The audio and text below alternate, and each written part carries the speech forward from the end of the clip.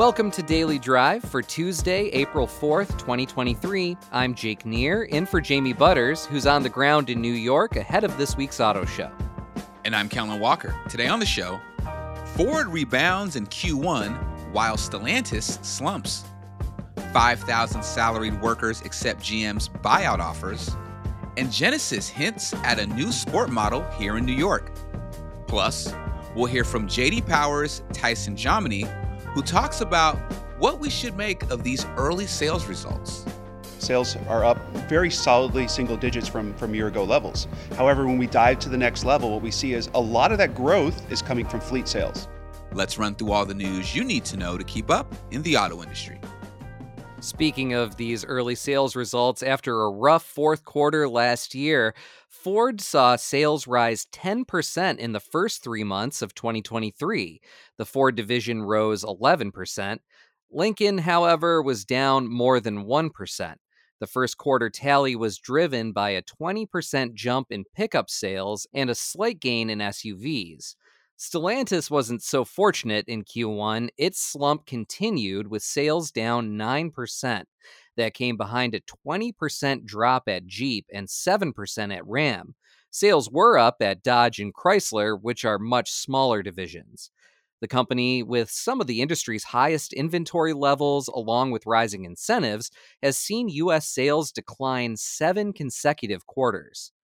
And Nissan got some wind in its sales behind strong light truck deliveries. It snapped a stretch of 6 straight quarterly declines with a 17% increase in the first quarter. The Nissan division advanced 16% and Infiniti surged 40%. Sales results from Mercedes-Benz, Volvo, and Jaguar Land Rover will be released later in the month. You can find the latest sales results at autonews.com. GM says about 5,000 of its salaried employees have chosen to leave the company with voluntary buyouts. CFO Paul Jacobson shared the number during a Bank of America Automotive conference. He said the program came in line with the automakers' expectations as part of an effort to cut $2 billion in cost over the next 2 years. The number represents about 6% of the 80,000 salaried employees GM had globally at the end of 2022. GM said no layoffs or terminations are on the table for now. UAW membership rose about 3% last year to just over 383,000. That's according to an annual financial report filed by the union. The report compares union membership as of December 2022 to the same period a year earlier. The increase represents a rebound compared to 2021, a year when membership dropped 6%. The union reported net assets of over $1 billion after about $84 million in liabilities at the end of the reporting period. And here in the Big Apple, Genesis presented a 4-passenger coupe-style version of the GV80 crossover as a design concept in the run-up to the New York Auto Show that kicks off Wednesday. Luke Dunkwolk is Chief Creative Officer for Hyundai Motor Group. He says the design team wanted to create something with the right balance between something elegant and something sporty. I like this tension, I like this contradiction, I like this antagonism. This is what it's all about because it's the spices. But too much spices burn your tongue and then you can't taste anything. So you have to dose it right. On plans for a production model of the concept, Dunkwolk says, quote, "It's done already, and you won't have to wait too long." You can see photos of the Genesis concept at autonews.com. And those are today's headlines. So, Kel, you're on the ground in New York, as well as Jamie. Tell us what you're seeing down there as we gear up for this week's auto show. Well, Jake, earlier today, I was at the Automotive Forum, and everyone is pretty excited. It's buzzing around town right now. This is my first time actually at a New York Auto Show. I'm just interested to compare it to the LA show since, New York and LA are two very, very big markets, two of the biggest markets in the United States. And so I want to see how this holds up with the LA show. But it's New York, so I'm expecting them to go big. Are you seeing any delays around town related to the arrest of a certain former president? It's funny you say that because on my drive in from the airport, they had a couple checkpoints set up where they were checking cars. So they're getting ready, but overall, it's hustling and bustling and it's business as usual. Well, looking forward to hearing more of your reporting from the auto show and from Jamie later in the week. Oh, yeah, it should be good. Coming up, we'll talk more about what to expect this week at the New York Auto Show with JD Power's Tyson Jominy, who also gives us his thoughts on early first quarter sales results. That's next on Daily Drive.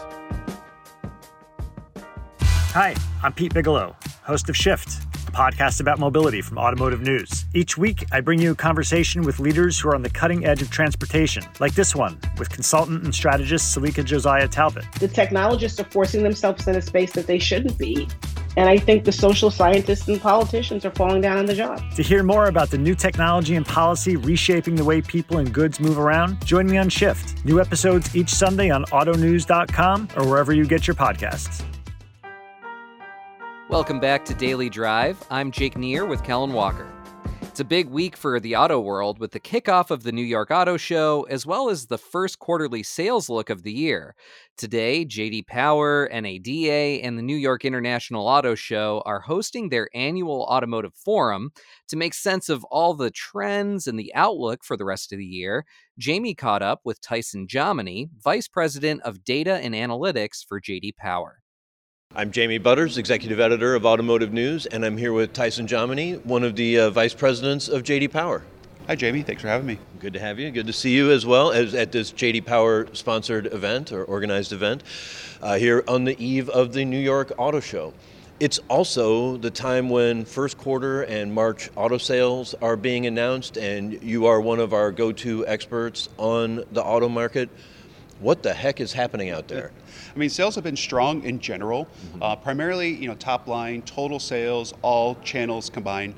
Sales are up very solidly single digits from year ago levels. However, when we dive to the next level, what we see is a lot of that growth is coming from fleet sales.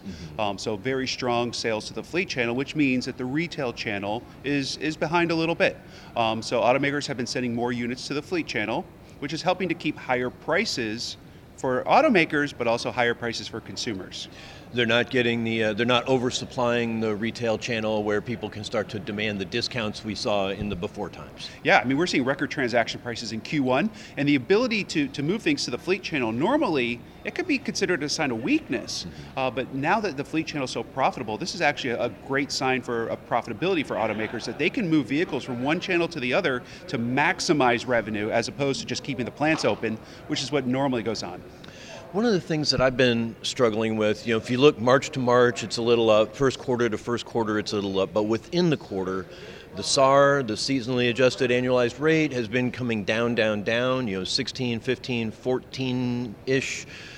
Is that a trend that's going to continue, or is that just a flukiness of the seasonal factors? Yeah, the seasonal factors have been wrong for a long time in the auto industry. There's no seasonality right now because we don't have enough vehicles to feed the seasonality that should be there. So when you look at SAR, it is a bit flaky right now. It's up and down. I would say look at the raw numbers, the sales numbers themselves, and I think that provides a better indication right now of what's going on. And from that, we see that sales are up modestly from year-ago levels. A lot of good numbers reported in the last couple of days. Two companies that stand out for not great numbers, Toyota and Stellantis. They seem like very different stories. Yeah. What's going on under the hood with both of those? Well, I mean, Toyota, I guess for them it's a sign of just how long and difficult this supply chain crisis has been. I mean, an automaker with as much production excellence and supply chain excellence as Toyota continues to struggle. And I think that's really what's going on, is they're still quite struggling with their supply chain. Stellantis, perhaps on the other end of the spectrum, they're producing a lot of expensive vehicles. I mean, something we're keeping an eye on for the industry is the number of high trim, high option vehicles that are being produced. It's far outpacing demand right now. And so Stellantis has produced a lot of very expensive Ram and Wagoneers and Grand Cherokee L's. They need to start adjusting that mix back down to the lower end of the market, smaller SUVs, where consumers are, and I think they'll find that success there. That was something that really stood out to me in the data that your colleague Thomas King had on the screen earlier, that gap, because we've seen so much of, especially during the scarcity of the pandemic, But even before, especially with trucks, like the higher you could go, the better. The more loaded it was, the faster it sold. And even though they were higher profit, they've sold faster. And like that's now finally been maxed out or overshot a little bit. Yeah, I mean, right now the gap between what's selling and what is on the lots, I mean, it's a $5,000 gap of what is sitting on the lots. The average MSRP is $5,000 above what sells right now, which is an indication that prices have to come down. I mean, our thesis here for 2023 is that prices will come down later in the year. The way we're going to get there, of course, we can do it with incentives. You know, we can do it a lot of the old techniques, or we could start building lower priced units, lower trims, lower options, and start bringing down the price more organically than having to pull that incentives lever, because that's something we want to avoid. I'm going to go ahead and jump into the used cars because I feel like that's one of the things as well that's been, of course, the data is so messy in these COVID times and post-COVID times. But one of the things that's been a concern, or at least a question, is like, what is the used car market going to look like in 5 years? You know, even not just the next 3 years where we know it's volume depressed. So it kept looking like, well, gosh, they're only making high-end vehicles, and maybe if the new vehicle production comes back down to a more even distribution, maybe we eventually return to a more normal used market as well? The used market is going to be really to the end of the decade till it starts to look, you know, what we'd say is normal, because of the production cuts that we've seen, but also the number of consumers that have shifted out of leases and the number of vehicles that are coming out of the fleet channel after 2 years, and the number of vehicles that they were sending to be, you know, service loan cars and demo units, all of that is gone. And so the number of lightly used vehicles coming back to market, I mean, really the 3-year lease is the backbone of the used car market. Leasing has fallen from 31% down to a low of about 17%. And so we're seeing leases fall off at the same time volume is falling off. So that whole backbone, the strength of the used car market is basically gone. And it's going to continue that way for at least 3 years after we start leasing again, because that's how long it takes to rebuild that pipeline. And we're not there yet, and it's already still down. Right, yeah. it's already. You know, we're already halfway through 2023. So we may not see leasing rebound until 24, 25, 26, and then those vehicles start coming back 27, 28, 2029. So we have a normal market. But what we've been seeing in the used market, the wholesale numbers, a lot of people know that the prices have been going back up there, and it's been kind of a conundrum. Like, why are prices going up in Q1 on the used market after we thought they'd come down? We still believe prices will fall 9% on used vehicles in 2023.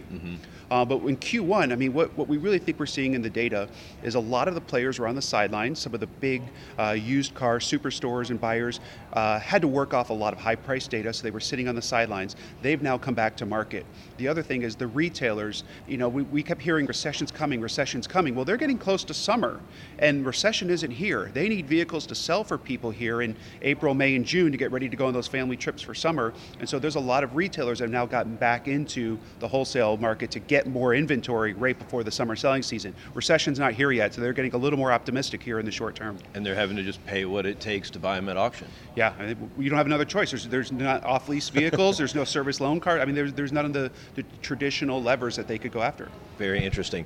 So looking at the rest of the year, looking out, and one of the things that's been such a puzzle is how much pent-up demand there is. I mean, I think we've heard Toyota estimate it might be 6 million vehicles worth of sales waiting on the sidelines for the right mix or availability. You guys have a lower number.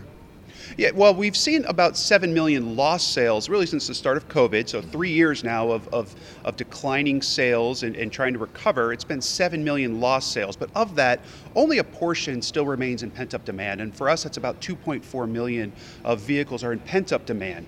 And even then, it's not just a bunch of retail consumers sitting on the sideline. That's about half of fleet versus retail. So we say it's about 2.4. Well, about over 1 million of that alone is going to the fleet market.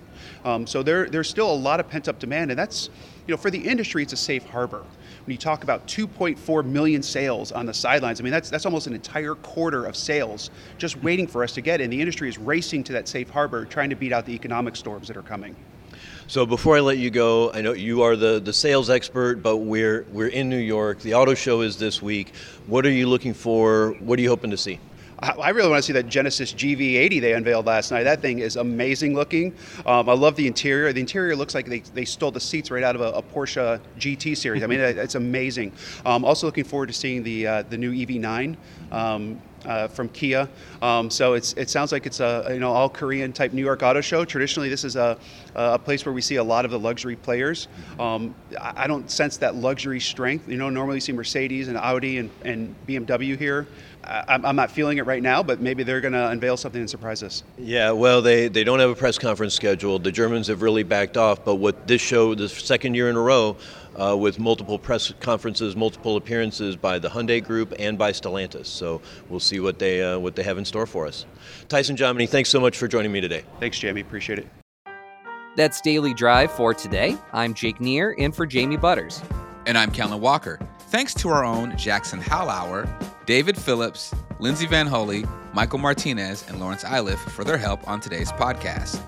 You can get the latest news from the New York City Auto Show, first quarter sales results, and everything happening in the auto industry at autonews.com. Come back tomorrow for Jamie's conversation with Stellantis North America COO Mark Stewart.